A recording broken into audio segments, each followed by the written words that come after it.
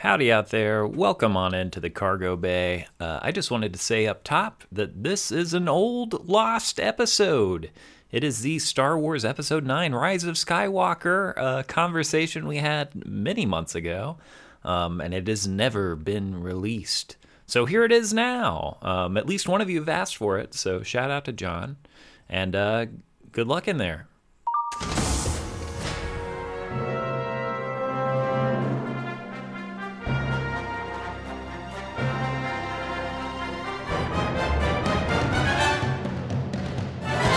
Hello, and welcome to the Cargo Bay, a Star Wars conversation podcast being broadcast to you from a long time ago in a galaxy far, far away. I am Brady C, here with my co-host, as always, Adam B. And hey, wherever you are out there listening to us, thank you so much for checking out the Cargo Bay Pod, or potentially being a long-time listener of the Cargo Bay Pod, because we've been at it for a little while now, BC. We have, and as a matter of fact, we're coming to the end of a journey today. A journey of the Star Wars cinematic universe, from the Skywalker saga to the extended Star Wars stories. Today, we have arrived at Star Wars Episode 9, The Rise of Skywalker, thus concluding our adventure through the Star Wars cinematic universe. We did it! We made it! I'm proud of us, BC. And we, of course, we did all this kind of as a warm-up to the Obi-Wan Kenobi show coming out, because we wanted to be used to doing a podcast by the point of that releasing, and we're pretty much there, BC. We're basically the best freaking podcasters on the internet now, so Kenobi's going to be basically a walk in the park for us when we get there. But yes, as you and I are both very much looking forward to the Kenobi series, as of the time of recording this episode, we're a week away from 2 episodes of Kenobi. We will be recording our reactions day of and getting those out to you as soon as possible. So if you are listening and you've liked what you've heard so far, stay tuned, because we've got more great Star Wars stuff coming for you. These next few weeks we will be covering Kenobi as it releases, and I just realized, thanks to a Vanity Fair article, that Andor is releasing closer to, I guess, the end of the summer, so we should be looking for that here in a few months too. Yeah. I didn't realize that. So we're just going to roll from one thing into the other, pretty much. I think we'll have a little downtime where we can, do some of our... basically our radio dramas of one more season. We'll be recording. One more season about Owen and Beru, yep. and the hardship of their lives. Yeah, I think Eugene O'Neill Long Day's Journey into Night meets Star Wars. It's the mashup no one's been asking for, but everybody has needed. And don't forget, By the Lake on Naboo. Yes, yeah. Our extended drama of Anakin and Padme's time hanging out at the lake. It's got action, it's got romance, and it might even have a little bit of Emperor Palpatine. That's right. That's right. So if you would like to audition for any of these, just send us a recording over to the Cargo Bay Pod at protonmail.com. Hey, I love that plug for our email, and let's go ahead and plug some socials too. So if you have been following us on the pod, you know where you can find us on Spotify, on Apple, Podbean, but you can also find us on Twitter. You can find us on Instagram at the Cargo Bay Pod, and hey, we've got that sweet domain on YouTube now, baby. We are youtube.com/the Cargo Bay Pod for all of our content. So be sure to give us a like, a subscription, a review, 5 stars. Just basically tell us how much you like us. And even if you're concealing how much you really don't like us, lie to us. Tell us anyway. We really appreciate that. We're okay with that. I'm perfectly fine with that. Grateful for it, as a matter of fact. Very grateful indeed. So begging you for it. Listen, we're not above begging. We're a startup podcast, and we're traveling on a ship. I mean, a long time ago in a galaxy far, far away. So it's lucky we're getting these transmissions to you at all. It's not easy. It's not easy, and we certainly do appreciate you checking us out. So thanks for coming along for the ride. Any other programming notes, apart from a general spoiler warning. We're spoiling Star Wars here today. Or are you ready to get into some conversation on The Rise of Skywalker? I think we better get right into it, BC, because we've been having some deep space interference on this transmission. So let's roll into this thing, see if we can get it completed. Let's do it. Let's do it indeed. So we are going to start, as we always do, by taking a stroll down memory lane to a world that was, a little less sanitary. We probably washed our hands a little bit less. We were probably coughing wherever we wanted to. We're in December of 2019, shortly before things went really sideways. I used to, cough into curtains. That was my go-to, which I guess is actually good for preventing the spread of disease. I thought my habit take a nice window curtain and cough into it. See, I mistakenly thought that coughing on a doorknob killed the germs quicker. Because they drown in the saliva. Yeah, which apparently I was not supposed to do. So, but in 2019, you couldn't have told me otherwise. Now things have changed a little bit. So let's just go back in our mind's eye to 2019. What do you remember about seeing Rise of Skywalker in December 2019? BC, I went in with the lowest of low expectations. There was a lot of, stuff coming out about... Well, I think the main thing was JJ was rehired, which seemed like kind of a weird thing. So I was like, uh-oh, that seems like they don't know what they're up to. And then we got a little bit of Palpatine's voice in a trailer, and I love Palpatine to death. Was very excited about seeing Palpatine, but also assumed that meant they had no new ideas. There were rumors about time travel. So I thought it was going to be a huge mess, and I was really excited about seeing that mess. I think your mindset of going in with low expectations was wise. So I think I did the opposite. I think I had my hopes, if not elevated, I had hopes. Not unlike the Rebellion or the Resistance going into this movie. And I remember seeing this and having a lot of those hopes kind of dashed. And we'll talk about a lot of what some of the hope dashing that occurred in this movie was. But I went and saw this. I don't think I saw it on opening night because my significant other and I, we were traveling for Christmas holidays. So we had to we got tickets for, her family lives sort of in the suburbs of Atlanta, so we got tickets for a theater sort of close to there. We got them early, but it wasn't like opening day, so I was like, I'm on radio silence, I'm avoiding my friends, I'm avoiding the internet, I don't want things spoiled. So it was like probably a day or two after release. Went in and I walked out and was kind of confounded. That was my experience in December of 2019. And actually because I was thinking about this, because once we got to March 2020, we stopped going to movies. And I'm pretty sure, because I went back and I saw this again, so I saw it twice in theaters.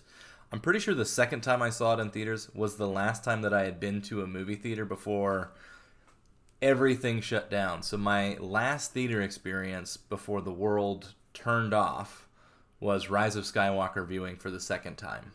Nice. Mine was Sonic the Hedgehog. Nice. And then my first movie back was Sonic the Hedgehog 2. So that's a beautiful bookend when the scholars write your biography. I think that's going to be a nice little something for them to add. I held off on seeing Batman because I wanted to have that nicely bookended in my. I love that. I love the symmetry of that. Well done. Well done, you. But I came out of the theater just elated. I had a great time watching this movie. The thing I remember most about being in the theater was the man next to me just being enraptured by this movie, like really having emotional moments with it, and then some people behind him just making fun of the movie and laughing the whole time, and I was just wanted to throttle, just let the people enjoy the film. I'm generally annoyed by people reacting at all to a movie, just audibly in a theater. You're kind of asking for it going opening night to a Star Wars, True. I expect some claps and some wah. Yeah, I guess yes. Not. I guess I phrased that wrong. Reactions are fine. I think pointed conversation of any kind is something that I loathe entirely. So that's not an experience I love. A genuine audience reaction, obviously, I'm a big fan of. But people who are having side conversations in the middle of the movie makes me want to pop their heads off. Unless they're listeners of the podcast. Unless it's you and you talk during movies, in which case we love you. Like and subscribe. No, actually, I have a bone to pick with you. I'm sorry. Please just enjoy the movie. Save the go get a drink after and talk about it. We don't need conversation during it. Here's another thing. Applauding at the end of a movie. I don't get it. I don't get it. I'm not a fan of that. No, but then again, this is a thing though, BC. When I hear applause out here in Hollywood after a movie, sometimes I'm like, you know what? There may be people who worked on the movie in here. And I have been in theaters several times where people applaud at like weird credits here and there, because it's like, oh, that's my friend who's way down here in the credits somewhere. Visual effects artist number 692 who did shot number 7106. Yeah. No, that totally makes sense. We get less of the filmmakers out here where I am. So yeah, I guess applause in that instance does make sense. But when you're in the middle of America and people are applauding at the end of like Spider-Man, I'm like, they can't hear you. They can't hear you. You're clapping at a screen. I mean, I feel the exact same way. I truly hate it, but I also feel like maybe that's a darker part of myself that has that reaction. It is truly a darker part of myself. And in the spirit of that, we need to bring some of the light back in. So we'll stay away from you movie theater applauders for now, and let's go to our critics' response from December of 2019. We've got Captain Hoity-Toity, fancy man himself, A.O. Scott. I'm taking the piss out of A.O. Scott. I think he's probably a fantastic film reviewer. But it's just funny when someone who's like a genuine critic of cinema and film is like, I gotta talk about Star Wars. And so let's just jump into what the paper of record, the New York Times, had to say. This coming from A.O. Scott. Not that anybody has asked, but if I had to come up with a definitive ranking of all the Star Wars episodes, leaving out sidebars like the animated Clone Wars, the young Han Solo movie, and the latest Mandalorian Baby Yoda memes, the result could only be a 9-way tie for 4th place. You know I'm right. Yeah. Is his math right there? No, I don't think so, because if he's talking about a 9-way tie for 4th place. There are only 9 movies, so... Because he said he's excluding Young Solo, animated Clone Wars, so maybe he has misspoken and is in fact including Solo and Rogue One, because that does get us to 11 films. Yeah. So we'll... Anyway, he's got a 9-way tie for 4th place somehow. Yep, he's got a 9-way tie for 4th place. He goes on to say, you know I'm right. Even if you insist on making a case for The Empire Strikes Back or The Last Jedi, to name the 2 installments that are usually cited as the best individual movies, please do not insist. At least since The Return of Jedi, the point of each chapter has been consolidation rather than distinction. For a single film to risk being too interesting would be to imperil the long-term strategy of cultivating a multi-generational, multinational fandom. The Rise of Skywalker Episode 9, in case you've lost count, is one of the best. Also, one of the worst. Perfectly middling. It all amounts to the same thing. A.O. Scott. Well, I do agree with his last statement there. I think it's one of the best and one of the worst. That's how I feel about it. But yeah, I mean, look, I get it. Star Wars is more Star Wars than original ideas always. Yes. But this is a really aggressive way to put that, and not really a constructive way. Just like a weird, I don't know, weird way to phrase all this. What do you think, PC? I think I'd rather read a Roger Ebert review any day of the week, is my general thought. So, again, we're this is like a season finale almost, as we're wrapping up the entire Star Wars cinematic universe to date. So, I would say, looking back on our critics' responses, I would go to your Roger Eberts, Janet Maslin, to your Janet Maslins for reviews, as people who have an enthusiasm for Star Wars and are still able to have a critical eye, but the perspective that they're able to put the movies in, I think for me has aged the best when I read some of these reviews. I think A.O. Scott maybe was mentored by Vincent Canby, possibly. I don't know how close of friends they were, but if you're interested in a much more critical view of Star Wars in the history of cinema, maybe check them out, because they're gonna give you some hard Star Wars truths as it sits in the wider world of, I guess, the art of cinema, I would say. BC, we gotta move on from this, but I'm just remembering A.O. Scott said Episode 3 is better than Star Wars. Yes. Is his 9-way tie for first everything below Episode 3? So let's give his rankings, because we'll do ours later. So I think he's going Empire. I think he's going Last Jedi. I think he's going Revenge of the Sith. And then every other movie is tied after that. So those are his 3 top movies. Okay. I'm assuming. Glad we got that because he did say that it is better than Star Wars. I love Episode 3 to death.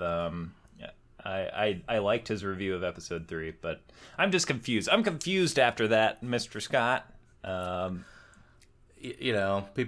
People have opinions, and we're 2 of them. We're about to have some. Yeah. We are about to have some. So as we always do, and for the last time on a Star Wars movie, for now, because there will be more in the future. Definitely many more. Definitely many more to come, possibly, if you believe the Vanity Fair article that just came out. Possibly there's more movies, but the Rebellion will be televised on Disney Plus, so stay tuned to that. We are going to balance the force. We are going to do our best to talk equal sides, light and dark, regarding all things Rise of Skywalker. And I will say, I know you have that light side view. I'm gonna need you, man. I'm gonna need your help on this one, because we do my best to balance you. Because I got some dark side thoughts, but before we jump into it, I want to hear something light side. Hit me with some Rise of Skywalker positivity. Okay, I'll from the beginning, I think we get the tone of what makes this a fun movie for me, which is, Kylo, the Kylo opening. It all feels like an EU novel to me. It feels like they took an expanded universe Star Wars novel, didn't note it at all, didn't tell them to fix it at all, and that's the movie we got. So I love all the weird, Sith-leaning stuff. It kind of feels like this mix of, Lord of the Rings fan fiction smashed together with Star Wars or something. It's a very strange, kind of different thing. But it feels like an old, Star Wars comic from the 90s to me. And I like that. Knowing that it was going to be a disaster, having Kylo go into a Sith temple at the opening of this movie, I was like, oh, here we are. We're in Mysteries of the Sith, the video game right now. I felt and I love that you love that. I felt completely unmoored by this beginning, and I was like, what is happening? And from the opening crawl, too, where it's the dead speak or something like that. Yeah. I'm like, what? The dead speak, Palpatine has returned. I was like, okay. The crawl threw me off from the beginning. I was like, well, I guess we're just There was an announcement in Fortnite that the Emperor would be returning. The weirdest statement I've ever heard in my life. Fortnite, the video game, announced the return of Palpatine. What? Okay, cool. So that was, again, a little unmooring for me. And I took this, I wrote this down as part of my dark side. And I think it speaks to the you said there were no notes. And part of my quibbles with this is the plot feels like, do you know when you were in college or in high school or whatever your level of education is, dear listener, and you were supposed to turn in a project and you didn't do it until 3 a.m. the night before, and somehow you're like, I've got to put together a 10-page research paper that's completely unresearched. And you just keep typing and typing and typing, and the next day you turn it in. That's kind of how this movie feels to me when I watch it. I'm just like, I feel like there was a real hard deadline, and no one took a time to be like, I have some thoughts about these particular things. They're like, no notes, shoot the movie. And so the beginning this has paper that, you're writing also has to be a follow-up to 2 other papers you've written. It has to connect to 2 other papers, and 90% of your grade is weighing on this one. So it's kind of like, this needs to be good.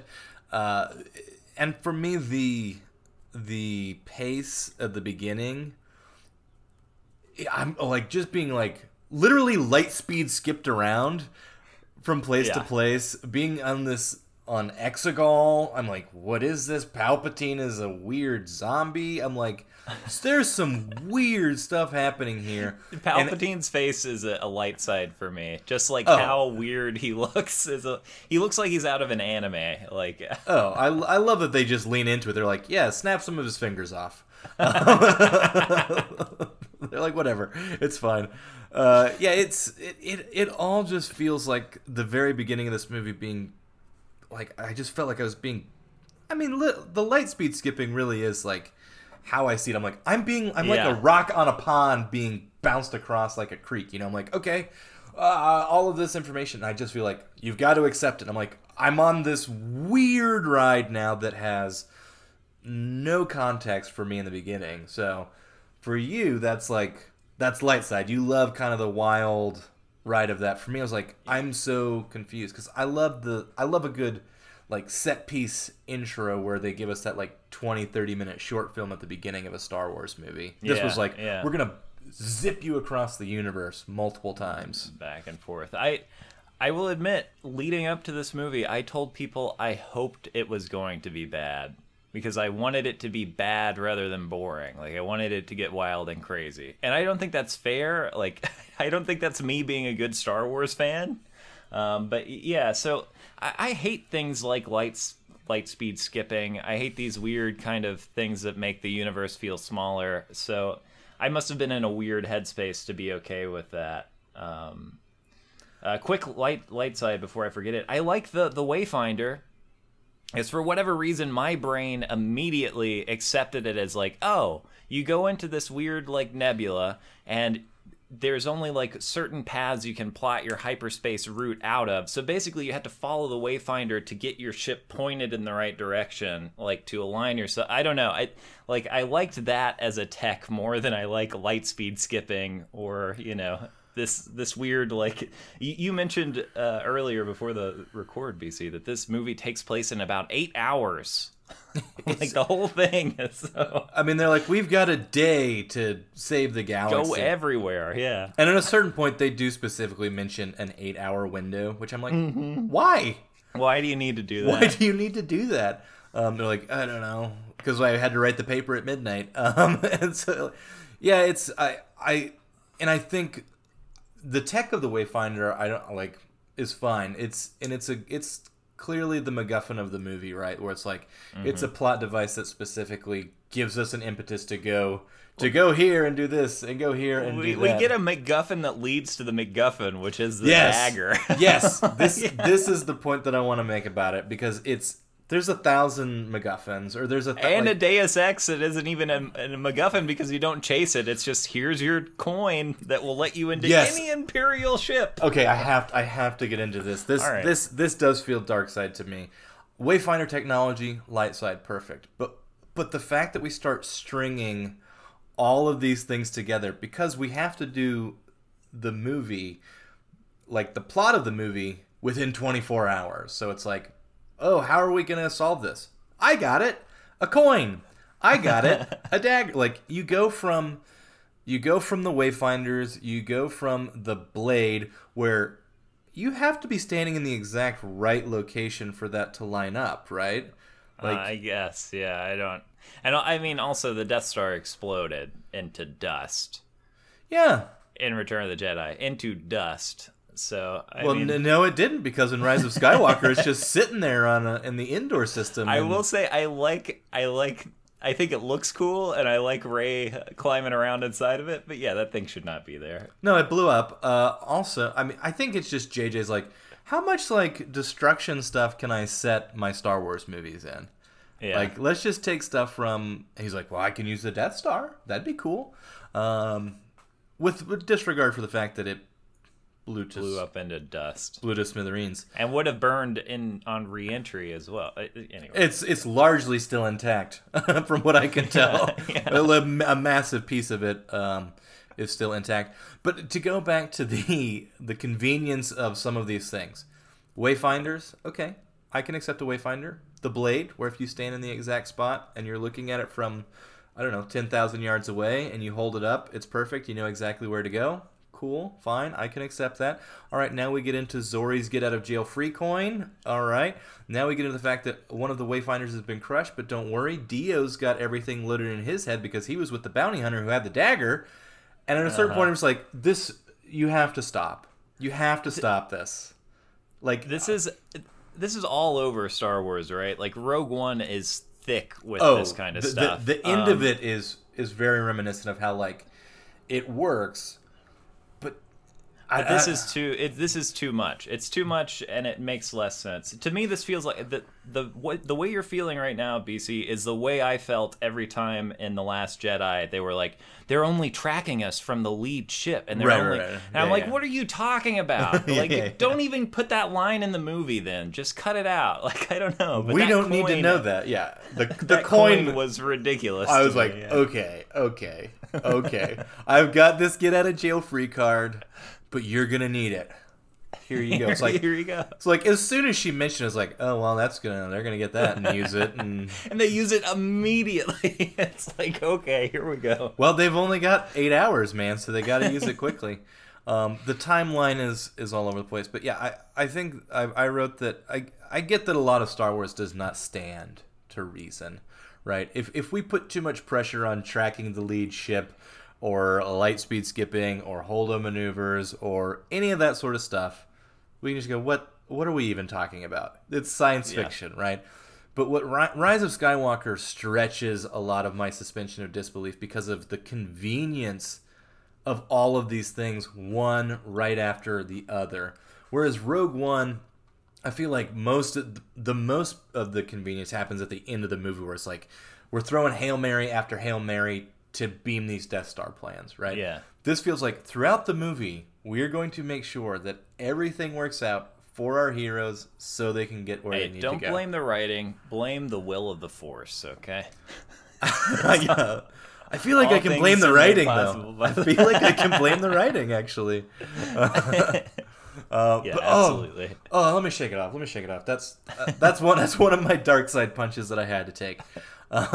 I want to talk light side for a second, because I do want to do my best to be positive about all Star Wars in general, because we love it, and you know, of all things that we love, sometimes they can be the things that hurt us the most, or the things that we love. True. But something that I genuinely love in this is Adam Driver's performance. I think he is fantastic. I think he comes out not unlike Ewan McGregor in a set of really bad movies. I think he and Daisy Ridley largely come out unscathed. Really bad movies, which we love, by the way. Yeah. Oh, like we're Star Wars fans. Like, and it's been fun going through all of these movies and being like, for as weird and bad as the original or as the prequel trilogy is, I love those movies and I will watch them any day of the week gladly. Someone's like, let's put on Attack of the Clones and be like, dope, let's do it. I'm like, yeah, let's light it up. So there's been a genuine affection over time for movies that are bad. But I think Adam Driver's performance, you know, kind of how we were talking about Ewan McGregor when we were talking about the prequel trilogy, he does an amazing job in all of these movies that have quality that just bounces around. He remains very consistent, as does Daisy Ridley, as do a lot of the performers, actually, I think, in this movie. But his performance kind of stands out to me throughout these.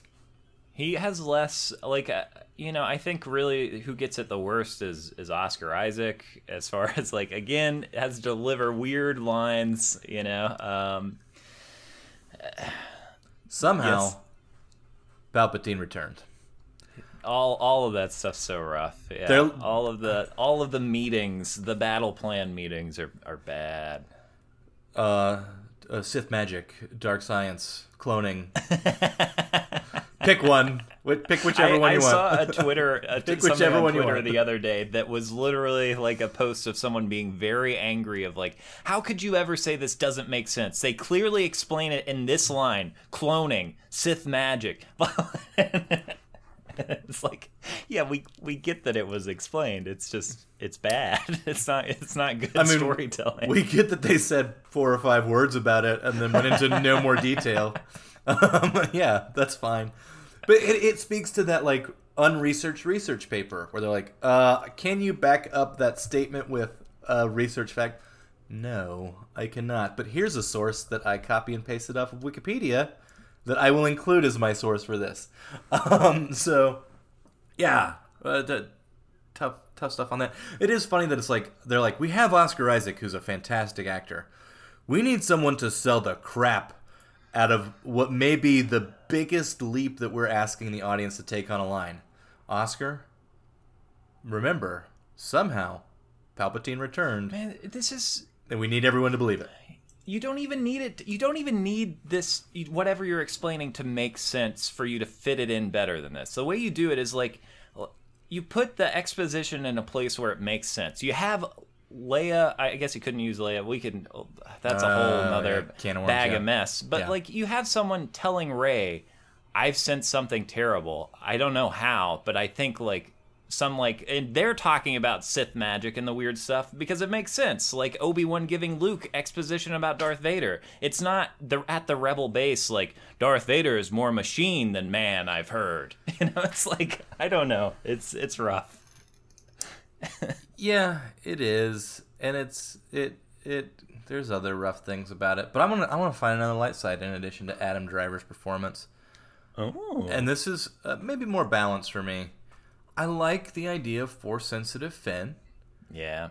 I could have used a little more of it. Yeah, I thought it would pay off at the end of the movie somehow, And to me, it gets into the writing. Because they talk about, at the very beginning, they're like, Rey's our last hope. Well, you got Force-sensitive Finn over there, and it seems like there's probably Force-sensitive people all over the place, too. At this moment, so maybe she's not the last hope. Maybe there's other hopes out there. So I could have used a little more exploration of that, because it is kind of confusing where it's like, Rey, I have something to tell you, and it's that I'm Force sensitive, but it's also unclear because Force Awakens definitely made you think that what he wants to tell her is, I'm desperately in love with you and I wish you knew. So that reading is built into this movie that gets put aside in Last Jedi, but then feels like it comes back in this one, but it's not really because it's about the Force sensitivity and not the feelings. I'm just like, unclear. That's all unclear to me. That's not clear. Yeah, I would like a standalone film, Finn film. Yeah, I don't think it'll happen, but no, no, I don't think so. But that would be nice. So yeah, again, praising performances, John Boyega. I think he's really good in Force Awakens, but I think he's also very good in this too. Yeah. One of my light sides is just that we have the core cast all together for a big chunk of the movie, and they play well together. So, and I'm gonna piggyback that too, with both a light and a dark side. Balance is what we're all about here, baby. I agree. Seeing that core group together is great. My biggest dark side, and I'll get into this, ties directly to this. There's a moment in this movie where they're like, we go together, right? Where it's a clear moment that we're going to go together. Shortly after that, except for you, Rose Tico, you stay here because we don't like you. Because the internet trolls don't like you. It is the most offensive thing that I think a Star Wars movie has ever done. Yeah, it really, really bothers me. Yeah. It is incredibly bothersome. And I was trying to be articulate and think about, apart from just how offensive it is, why it bothers me. But I think the thing is that it pulls me out of the escapism that I love about Star Wars, and it brings toxic internet culture into my galaxy that is a long time ago in a galaxy far, far away. Where it's like, we are overtly acknowledging the, like, internet troll reaction that they had to this character, who I liked. I don't, who I had no problems with, but it seemed like a largely racist minority on the internet really hated this character, and so the movie itself went out of its way to sideline her and make a point of sidelining her right after they reunited the big three of the movie and said, we're going to do this together. We're going to do this as a team, but not you. It dropped me out of the movie so hardcore, and it really did, like, hurt watching that, because knowing what she went through as an actress, as a human, as a person, right? As a human being who probably got the greatest job that she's ever had was the day she found out she was going to be in Star Wars. And then a bunch of idiots on the internet went and ruined it and made her get off of social media because they're so terrible. And then she had to pay the consequences in this movie by being completely sidelined. It boggles my mind how bad this was. Yeah, I agree, BC. It's wild. Like, I don't know who all is behind that decision. Yeah. But, I mean, it's not even... They don't even make an effort to, like, give her a role where they can just use her occasionally, and she's doing something. No, it's... Leia wants me to study up on the Star Destroyer. What are you talking about? Like, this is... It's really awful. It's really frustrating. It's truly offensive. It's reactionary. There's multiple moments in this movie where I feel like the movie itself is acknowledging fans' reaction to Last Jedi. Now, feel however you want about Last Jedi, that's fine. But I don't need a Star Wars movie to comment directly in the movie about how they feel. The Rose Tico thing is one. Luke Skywalker's like, that's no way to treat a Jedi's weapon. I get that people didn't like him chucking his lightsaber, right? That's fine. Yeah.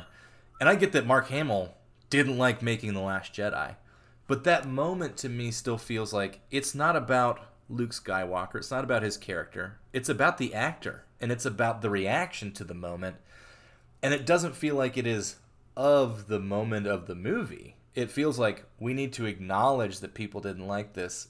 Which is like, I don't need you to acknowledge that. Because Twitter doesn't exist in Star Wars. Yeah, it should not exist. The internet has no place on this screen. And this movie kind of goes out of its way to be like, we hear you, internet. Here you go. And yeah, it's weird because it also honors a lot of stuff that was established in The Last Jedi. And those are the moments that are good. The few moments that I feel like are more than fun, that are genuinely good, are things that tie back to The Last Jedi. So, I don't know, man. Yeah, this all feels very similar to me as Tarkin in Rogue One, where it's like, man, this is a big old piece of garbage in my tea. Like, I really hate that this is here, because I don't really care about, a bad plot as much as I care about reanimating dead men and sidelining characters that the internet was mad about. Yeah, I can forgive the plot stuff, right? Like I can go along for the ride, but it is the stuff that pulls me out of the escapism of Star Wars that bothers me the most. Is what I really felt on this rewatch, which is like, because I did have a rough experience of watching it for the first time and really wanting to process what it was that I was reacting to. And it's not as weird and wild as the plot is, which it is. Like, it's wacky and it's out there, and there's a meat puppet Palpatine dangling from a thing, and like acolytes in an arena that looks like something out of, the Fellowship of the Ring, and it's just like, or Harry Potter. Yeah, it's like I just don't know what's happening with a lot of this stuff. I don't mind that stuff as much. Like, I can forgive a lot of things because it's Star Wars, but it is the sins of the movie that's like, we need to acknowledge certain things about the year 2019 that fans are thinking and put it in our movie, which I don't understand, because the point is to escape I think a lot of the point is to escape reality, Yeah. and that we are in a different place and time and space. And it just was a downer for me. So that's my biggest, I think, overall kind of reaction that I had. Because what I love about Star Wars is that imaginative place where we get to go and play and have those things. But when they're like, Twitter trolls, I'm like, get out of here. Please don't do that to a movie. Please. Yeah, that's my big dark side. Sorry, I had to get that out of the way. I hope that there's justice for Rose Tico at some point somehow. I don't know how that would be accomplished, but yeah, big dark side there, BC. Big old orc. Well, I'm gonna run through a couple of my dark sides just real quick. Yeah. 1,000 planet-killing weapons. Who even cares? Like, who cares? I don't like. It's so frustrating. Why do you need 1,000? Especially when it only takes 8 hours to go from one side of the galaxy to the other. Like, that's bad use of resources. It's all. It's six of one, half dozen the other. It's like, can we just make a bigger circle this time, or should we do 1,000? 1,000 planet killers. You know what? We've done circles. Let's do multiple. Guns. Let's do big guns this time. Palpatine loves his fully staffed Star Destroyers that come out. I wish those Star Destroyers had ghost crews or something, Like, I wish it were the Dementors on the Star Destroyers. This is a note that I took.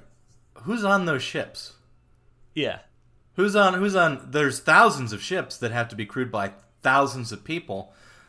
Are they all acolyte? Like, the Final Order, the First Order, Empire 2.0, what are we doing? What is happening? None of this makes any sense. Again, a poorly written research paper at 2 o'clock in the morning, and you just say, you know what?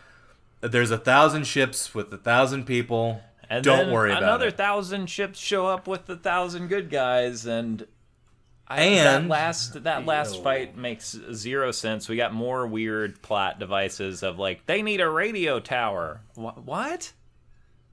What? It makes Rogue One, for all of its, like, A to B, A, B, C, D, E, F, we've got to go through the line. I connect those things in my mind. Yeah. They're asking me to take big leaps, but I understand them.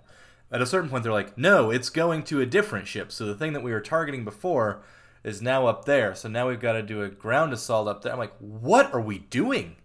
Yeah. What is happening? I have no... Again, I feel like I'm untethered in space for a lot of this movie. Just like, what is happening? And the filmmaker's like, we don't know and we don't care. Watch it. Yeah.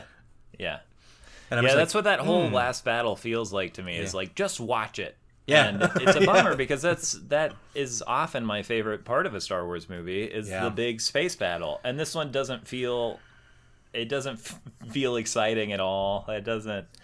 We get another quick dark side. Palpatine opening another window for the second time in this trilogy, the third in Star Wars, and being like, "Look at your friends." Like, light side is Ian McDiarmid. I always get joy watching Palpatine, but really, another window. Hey, the man's got moves and he likes to use them. Just ask Rey's parents. Look, and here's another thing, which is the thing that we haven't even talked about. You're a Palpatine. Who cares? Who cares? Yep. Who cares? Yeah, I don't care. I can't. The bloodline thing is frustrating. I cannot be made to. One, it lands with 1/50th of the impact of saying, "I am your father. I am your grandfather." All right, you got a Werther's or anything? Like, like, who cares? I think it's way less. Go ahead. Sorry, go ahead. No. You go. I just hate I hate that it's tied to blood. Yeah, it lands with 1/50th of the impact as you are nobody. Yeah, that's a better twist. It's an amazing twist because you already have the other character who's established as royal bloodline, right? And Kylo. Yeah. He's got Skywalker blood. He's got Solo blood. He is of a noble lineage, and this dyad in the Force exists in someone who doesn't have that. That's a really interesting thing that could be explored, but they're like, no, we've got to make her a Palpatine. Which, who cares? You've already said that she's nobody, and then you go in and retcon that in this movie because again, that's another reactionary thing that it feels like, where JJ was like, no, I didn't like that about Last Jedi, so I'm going to put Palpatine in this, and she's a Palpatine, because I hinted that she had parents that she didn't know, and it's got to be someone famous, right? No. Last Jedi made a cool choice and said, she's not from a royal lineage, she's just a person who happens to be incredibly powerful in the Force. And they were like, no, we can't do that. She's a Palpatine. That's cooler, right? No, it's not. It's not cooler. It doesn't work. And the end, this is the dumbest. I watched this. I forgot the ending of this movie. I am all the Sith. I am all the Jedi. Are we 3? Are we 3 years old? Did a 3-year-old write that one? I don't know. I mean, I feel like as much terrible stuff as there. I feel like people could enjoy that. I personally think it's silly too. I don't have a taste for it, but I don't know. I feel like that's less egregious than what led us to that point. There's. I will say I like the dyad in the Force as a device. I like the idea of the Force trying to balance itself by imbuing Rey with this incredible power. And my favorite use of the Force in this is Leia, dying to Force project Han / get her son stabbed. I don't know. I like it a lot. I think it works for me. I think I like it too, and but it does tie into like the Carrie Fisher stuff in this feels. It's weird, yeah. It's rough. It feels pretty rough. I do like that there's a resonance to her death and that it serves a purpose in this movie. But watching, I'm like, she's doing this so her son can get stabbed? Okay. That's a choice. It's fine.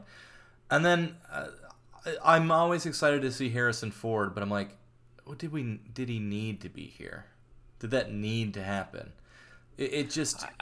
I do think I don't know how you redeem even for a moment Kylo Ren without something like this though. Like I feel like it justifies his turn better than most things are justified in this movie.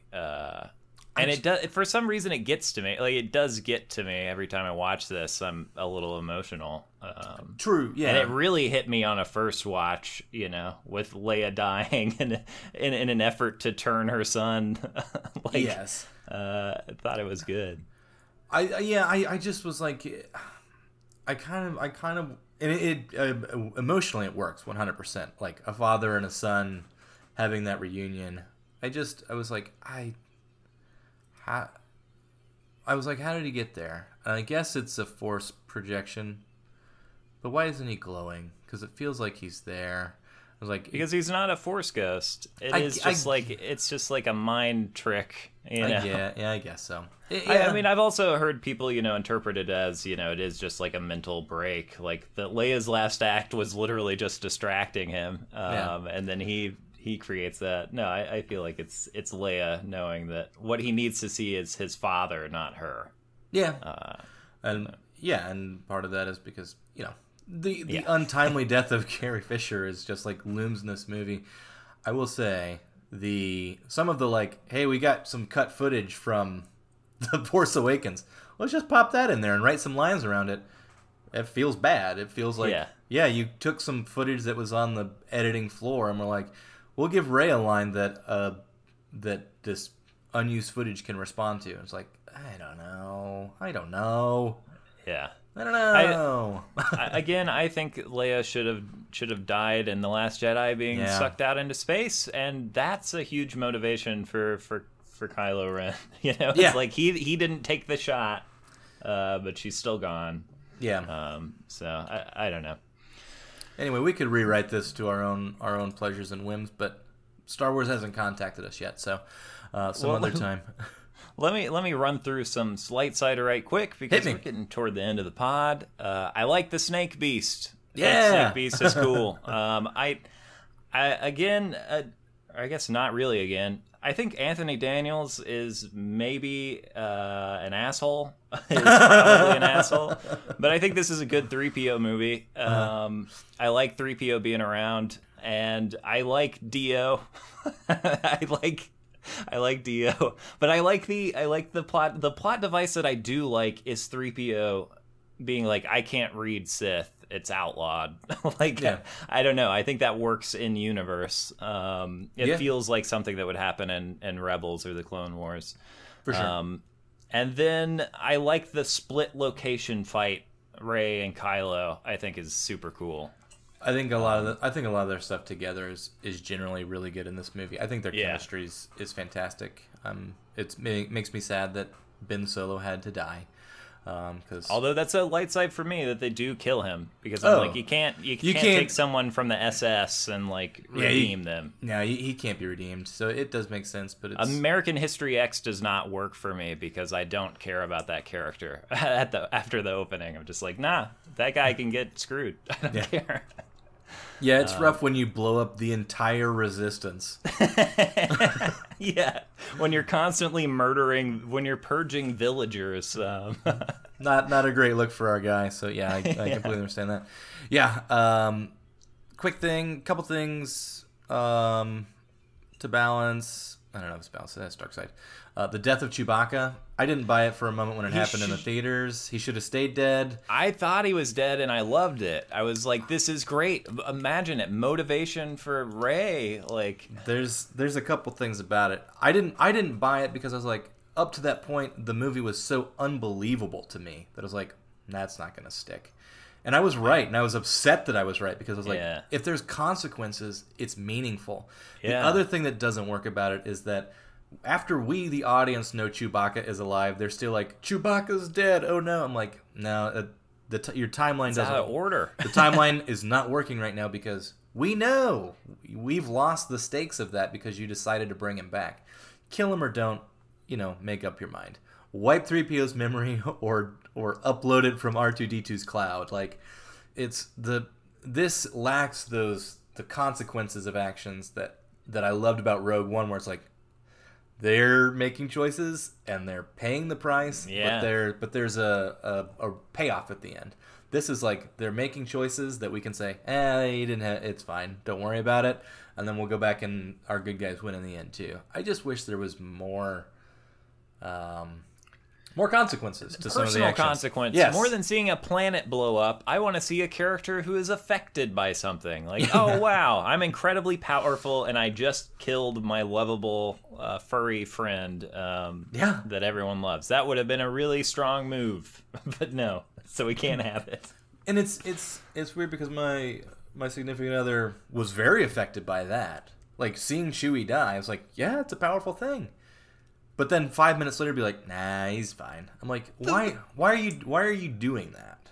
It just outside of Adam Driver and Daisy Ridley, the most emotional resonance we get in this movie is when Chewie learns that Leia has died. Yeah. And you're like, oh wow, this creature has nothing. This creature has lost all of his friends. Everyone. Like, the only thing he has left are droids that are, it's like, oh great. Yeah, and these new humans who are just kick him out of the cockpit of the Falcon and fly it for themselves. Even though he's clearly an experienced pilot. He knows that ship better than anybody. But you know what? You can't fly it, Chewbacca. That's I can't do any more Dark Side. I've had my qualms with this movie. I want to throw my biggest positive thing that I can on this. Babu Frick, baby. That's right. I've been saving it, VC. Babu Frick. Give him a series. Give him a movie. Give him a trilogy. You give him whatever he wants. That guy pops off the screen. I'm so jealous of that. X Factor? Is that an of 10 X Factor? No, this is an of 99 X Factor. I also have an of 199 Babu Frick trading card. Amazing. Just showing I'm a big Babu fan. Yeah, he just brings so much joy. Like, all of the critical filters just go off whenever he's on screen. I'm like, look at that guy. He's just so fun. This is where I want J.J. Abrams is overseeing creatures like this. Yeah. I feel like these are all strong things. The creatures in The Force Awakens and the creatures in Rise of Skywalker, the kind of quirky, fun things. I like all of them. I like Babu. I like Dio. I like, I love that Dio doesn't want to be touched. Yes. funny to me. Anxiety droid, I get it. I'm like, that's me. Yeah. Like, I love it. I get it. But Babu is truly a delight. So that's some great Star Wars flavor we get. Oh, last light slide I want to throw. The end. I'll balance it, as a matter of fact. The end, burying some lightsabers on Tatooine. I'm Rey Skywalker. Fine, whatever. I don't love it, but I do love seeing a yellow lightsaber on screen. Yeah. That was super sweet. That was an exciting thing, and the mechanism of it was cool. I like that it's her staff. Yeah. That she's cut down. Yeah, that was cool. Another light side for me in a similar vein is seeing. Wait, this is where we see Luke and Leia training, right? Yes. Yeah. With their helmets on, because the CGI is not great at this point. Yeah. But that feels like just a book cover, from 1993 or 4 or something, and I like it. And I'm digging around looking for some more light to throw on this thing, BC, but I think that's kind of it for me. I don't know. I was surprised rewatching this that I still enjoy watching it. I have a good time watching it, but I think that's because part of it was just relief that the Skywalker saga is over. Right. We did have already a season of Mandalorian, right? We did, because it was leading. We actually had some cross promotion with the Force healing, revealed in Mando before this, so that fans could swallow that better. And so I was just like, that's fine. It's done. That was a crazy wild ride. Now I can get back to the Star Wars that I love the most right now, which is Mandalorian. Give me more of that. Yep. We came to a conclusion with the Rise of Skywalker, and now if we are to believe the Vanity Fair article, we're moving into the expanded Star Wars universe being mostly television series and this continuing connected story through Disney Plus, which I think so far has been pretty decent, with middling results on some of the Book of Boba Fett stuff, but Mandalorian I think has been largely really good. I know you and I are very much looking forward to Kenobi, 1 week away. We're almost there for that. We've got Andor, we've got Ahsoka, we've got Acolyte, which may be the thing that I'm most excited about, because it seems like it is the biggest leap that Star Wars is taking in terms of exploring something new, or a new era in Star Wars that's not connected so firmly to at least film stuff that we've already seen or TV stuff that we've already seen. And hopefully actually an evil protagonist. I hope we have it has to be, right? Dark side protagonist. Well, I imagine, I'm just worried it'll be about, a redemption arc. I would rather, I think there's room in this universe of a million Star Wars shows for us to just get the bad guy perspective. For a while, totally, 100%. So there is no shortage of Star Wars in our future, which I think you and I are both very happy about. So for all the ups and the downs of the 11 movies that we have watched and discussed here, our love for Star Wars has not waned. I think that is safe to say. As you prepare to go to Celebration, as we prepare to record more stuff on Kenobi, as we continue our Star Wars Topps trading card hobby and the love of collecting things Star Wars. So it's truly been an honor and a pleasure to talk with you, one of my best friends on the planet, about something that we both enjoy and can be critical of. So it's been great just having these conversations early on these Friday mornings when we record. And a big thanks to anyone who tunes in to hear us talk about it, because it's something that we love to do. I would like to say that we do it for you, but honestly, I think mostly we do it for ourselves. And if you enjoy it, then that just brings us so much pleasure. So thanks for tuning in for all of these Skywalker Saga movies and the Star Wars movies that we've been talking about. Yes, thank you so much, BC. And cheers to us on the TCB's first voyage into the deep space of Star Wars. If you don't count our year of streaming that led up to this. Nah, we were just messing around with that, right? But it is an honor and a pleasure to wrap up this saga. So now we finally decide What are we going to do with this movie? Are we going to keep it in our cargo hold forever?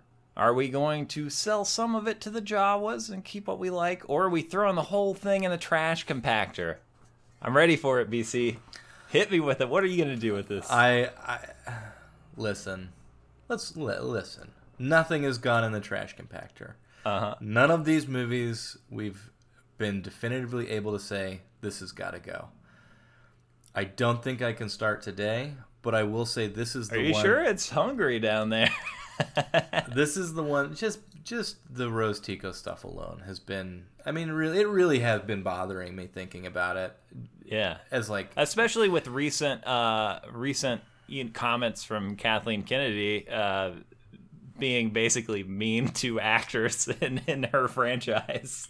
What? It's like that's a person. You know what I mean? Like you're in a corporation, a franchise who has hundreds of millions of people who follow your whims, and to point at one person and say not you is maybe one of the worst things that I think has ever happened in Star Wars. So you know what? Yeah, I'll send it to the trash compactor on that alone. Finally feeding a little food to the trash compactor. BC, I won't join you tossing it in the trash compactor, but I will absolutely sell some stuff to the Jawas if they'll take it, and keep what I do like about it. Which means I'm really interested to find out, BC, your final ranking for now of the movies. These lists have been shifting around a lot, so now we have to settle, at least for the time being. I sat down and I thought about this. All right, I put my mind to it. I've written it down, and I'm not even sure what's going to come out of my mouth at this point. From top to bottom, of these, I am certain, relatively at the moment, and it's shifted since even last week. Upon further reflection, in my number one spot, still King of the Hill, The Empire Strikes Back. Firmly planted, firmly remains. Followed by, and now up one spot into number 2, A New Hope. It keeps wiggling its way, and like I said, at any given moment, it can go to number 1. Nice. And then I'm going to go Rogue One. Then I'm going to go Revenge of the Sith, a little prequel trilogy love for Star Wars Episode 3. Then I'm going to go Last Jedi, Return of the Jedi, and this is my line of demarcation. I love all of those movies. Uh-huh. Purely and without filter. Now I get into the movies that I'm like, I can watch them, but I don't necessarily... I pick any of the other ones first. I think I'm going to go... I'm going to split my prequels. I'll say Phantom Menace, Force Awakens, Attack of the Clones, Solo, and at the bottom of the totem pole, Rise of Skywalker. Makes sense. It's down at the bottom getting chewed up right now. I can hear it. I can hear it crunching down there. I think Low Dump might be using some of those remains for a stew that he's going to be working on. Low Dump, would you toss some of that in our tea when you're done, please? Thank you. Appreciate it, Low Dump. Well, BC, my rankings kind of similar. And for now, this is what I'm going to settle with. The biggest thing after rewatching these is Return of the Jedi has long been at the top of my list, and is, at least currently, has been reordered. So that's a big shift for me. Yeah. I'm going to go New Hope. Yeah. I'm going to go... I'm going to put Return of the Jedi second and Empire third, which feels weird, and Revenge of the Sith, which, I don't know. When I'm thinking about this is what movie do I want to watch over and over? That one may be number 2, honestly, but I just don't feel comfortable throwing it in there yet. It's really high up there, yeah. I love watching that movie. We're also leading into Obi-Wan, so I've got a lot of hype around that. Yep. But so then we have Revenge of the Sith. I'm going to put Episode 2 right behind Revenge of the Sith, and then I'm going to go The Force Awakens, Episode 1, man, I'm so confused. You got Rogue One in there? I don't. I'm all messed up. Okay, we're gonna All right, here we Here's go. my ranking. Here it is. Here's my definitive ranking. Number one. A New Hope. Yeah. Return of the Jedi. Yeah. Empire Strikes Back. Yeah. Episode 3. Woo. Revenge of the Sith. We'll do Rogue One. Episode 2. Rise of Skywalker. The Last Jedi. Episode 1. Solo. And Force Awakens is somewhere in there too. Oh my! Did I not say that one? I think I saw you count 10 fingies. I think that's the one that's out there. There's so many of them. Force Awakens is gonna go right behind. It's right in front of The Last Jedi. Okay, I say we post our after this at some point. We post our official lists so that the world knows where we stand after having completed all of these movies. And just in case I decide to do this, I just edited in myself giving a more comprehensive rundown of my list, VC. So that's what that was. Again, we'll post these on our socials. And here, you can have my, if you want to edit this reaction. What a great list. If you just want to throw that on the end. Thanks. Yeah. And now for the final film recipient of the Ewan McGregor Award. That's right. Who you got? Who are you giving that McGregor Award to? Well, as we discussed earlier, BC, I think it's got to go to Adam Driver for this movie. I think he carries a lot of weight on his performance here. I buy most of what happens with his character, and I feel like that's largely on him. So, 100%. I will give mine to Babu Frick. And as always, open invitation to our recipients to send us an email to thecargobaypod@protonmail.com with, get in contact with us, Adam Driver or Babu Frick, and we will send you back our personal email addresses where you can collect those prestigious Ewan McGregor Awards. Fun fact, I've met Adam Driver's father at the local Staples here in Little Rock. One of the nicest people I've ever met, and just had a blast talking about his son as a Star Wars fan. It was very cool. Yeah, that's awesome. Because I went in to get some copies and ended up talking about him and his family for like half an hour. So it was really cool. Yeah, I know someone else who also crossed paths with him right before The Force Awakens came out and was like, my son is going to be in the new Star Wars movie, and was like, yeah, sure. Whatever, right, buddy. Sure. Yeah. It's like, no, my son is currently the biggest star in the world, basically, right now. It's funny because I was wearing like a NASA shirt, right? So it was like because I like NASA, I like space. I'm a Star Wars fan. And he's like, is that like a Star Wars shirt? I was like, oh, no, it's a NASA shirt, but I'm a huge Star Wars fan. He's like, and then it was like, my son is Adam Driver. And I was like, tell me more. And man, he was happy to oblige. It was really cool. Yeah, that's awesome. It's just super cool. I can't imagine, like, again, your child being like, I'm the villain in the biggest thing. Like, wow, that's awesome.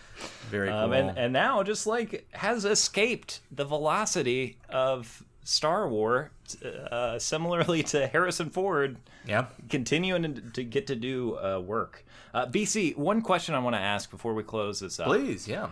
We've just finished a sequel trilogy. Mm-hmm. Do you think there will ever be a point, like with the prequel trilogy, where people come around on this thing 100%. and are like, you know what? Actually, I like a lot about this. Absolutely, I do. And the reason I say that is because at one point I remember how much disdain I had for the prequel trilogy, and it was like, that's dumb. Yeah. These movies are great. And so I think it's generational, it's cyclical. I think at a certain point there is going to be a genuine love and nostalgia for a lot of these things, despite the quibbles that we have with some of this stuff. There's a lot of stuff that doesn't make sense about the prequel trilogy, but we go back to those now. And we're like, yeah, let's watch Attack of the Clones. I think very similarly, the same thing will happen with these as well. Yeah, I'll be curious to see the new generation that came up with these. If they remain hardcore Star Wars fans, or if we see a fading of this franchise at any point in time. But as of now, it's going strong. And if you want to hear about it, we'll be here talking about it in the cargo bay. We sure will. So we want to thank all of you who have tuned in to hear us talk about the Star Wars Cinematic World. So episodes 1 through 9, Rogue One and Solo, A Star Wars Story. We very much appreciate it. We would also very much appreciate a like, a subscribe on any of our social medias. We are the Cargo Bay Pod, pretty much anywhere that we can be found. You can find us on YouTube at the Cargo Bay Pod on there as well. And if you have any questions, comments, concerns, tales of woe, just want to say hi, you can reach us at the Cargo Bay Pod at protonmail.com. We always love hearing from you through email, so don't hesitate to reach out to us. We certainly appreciate you all joining us for this journey, and the journey will continue as we have got Kenobi right around the corner, so stay tuned for that, and also stay tuned for some Hobby Talk. Hobby Talk. All right, bye forever, y'all. Bye, everybody.